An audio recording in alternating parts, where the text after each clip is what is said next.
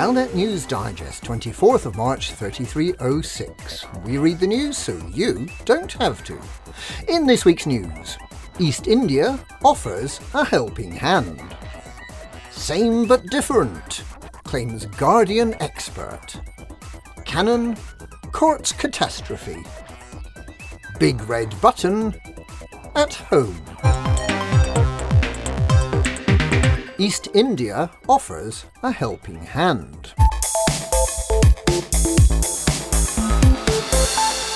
In the 17th century, the East India Company refused to pay its taxes to King George.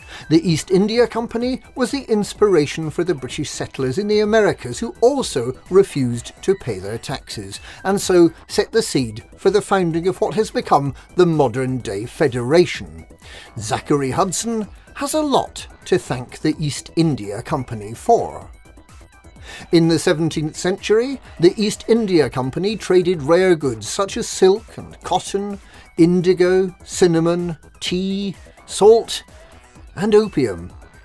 In modern times, the East India Company trades different goods such as Fujin tea, Kamitre cigars, Lavian brandy, Conga ale, Zihei companions, Suntil relics, and of course, Meta alloys. It does all this in exchange for imperial slaves, the nicest looking of which are kept in Mac Winston's kinky sex dungeon, with the remainder being sold on to servitude until they've paid off their debts and regain imperial citizenship. But for a limited time only, Mac is going to have to control his urges, as the East India Company is offering all those rare goods needed to unlock access to engineers absolutely free. In a statement, the company said that it was aware of selfish hoarding going on during this time of outbreak, and by giving away much of its stock, it wants to be part of the solution. This offer, codenamed Operation Helping Hand, runs out on the 18th of April, so be sure not to miss out. The trading post can be found online at eicgaming.com. Same but different, claims Guardian expert.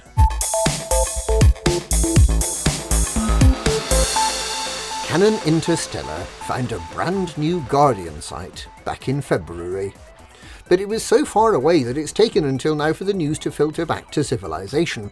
The ruined Guardian Shrine is far, very far from previously discovered Guardian sites. In the Gria Haipu QL-V B19-15 system, in the Norma Expanse, 13,000 light-years northwest from Sol. The system, which was discovered by Commander Namix, contains no less than 6 sites, a mix of alpha and gamma configurations on 3 different planets, suggesting that other nearby systems may also contain remains of the once great Guardian civilization. Canon Interstellar had long imagined that there might be a Guardian presence closer to the galactic core, as the religious Guardian sect threw more and more effort into building these shrines in more and more remote locations.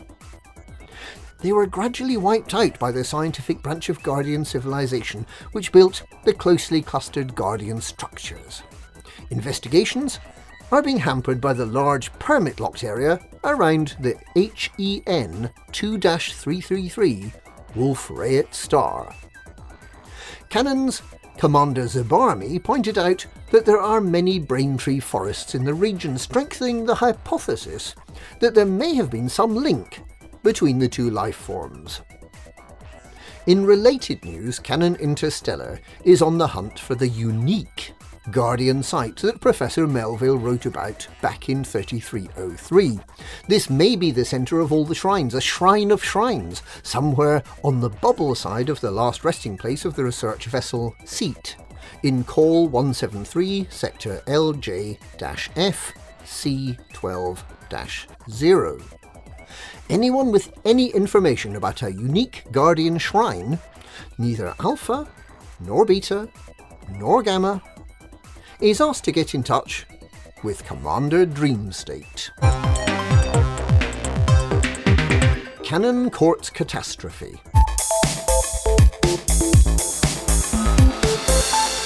The bird-headed bumbling boffins of the good ship Gnosis are putting the lives of those on board their megaship at risk, according to their own advisory message. The notice reads, "The Gnosis will be doing a study of white dwarfs and neutron stars for the next few weeks. We cannot guarantee that the ship will be outside the danger zone. Pilots launching do so at their own risk." The claim that they are studying neutron stars and white dwarfs is in fact false. What Cannon is doing is jumping to as many of these stars as they can in the hope that the Gnosis will eventually find itself orbiting within the jet cones, because Cannon is curious to find out what happens to Commander's ships when they leave the hangar whilst inside a jet cone. Commanders currently on board the Gnosis are warned in the most unequivocal terms that Cannon Interstellar is using them as test subjects, and that they should exercise the utmost caution anywhere within 5 light years of anyone wearing a lab coat. The Gnosis is currently orbiting white dwarf Drogii NM-M D7-0 and is expected to make its next jump on Thursday morning. Big red button at home. There is a massive effort underway across the galaxy to find a cure for outbreak. The Fuel Rats, the Hutton Truckers and many other organisations are dedicating their spare CPU cycles to vital scientific research as part of the Folding at Home programme, which is not, as it transpires, research into origami, but something potentially far more valuable. During the outbreak, the Pilots Federation has been forced to close its headquarters on Founders World. The man with a head like an ostrich egg, only with the nest on top of the egg rather than the other way round, Commander Dav Stott, has been forced to work from his ground base, rather than from the Pilots Federation headquarters on Founders World. He has with him everything he needs to keep the galaxy functioning. 3 holovid displays, a holo camera on a stalk, and a big red button. Commander Stott never goes anywhere without his big red button. There is, says Commander Stott, always a hand near the big red button. You just never know when you might need it. And that's this week's Galnet News. Galnet News, we read the news, so you don't have to.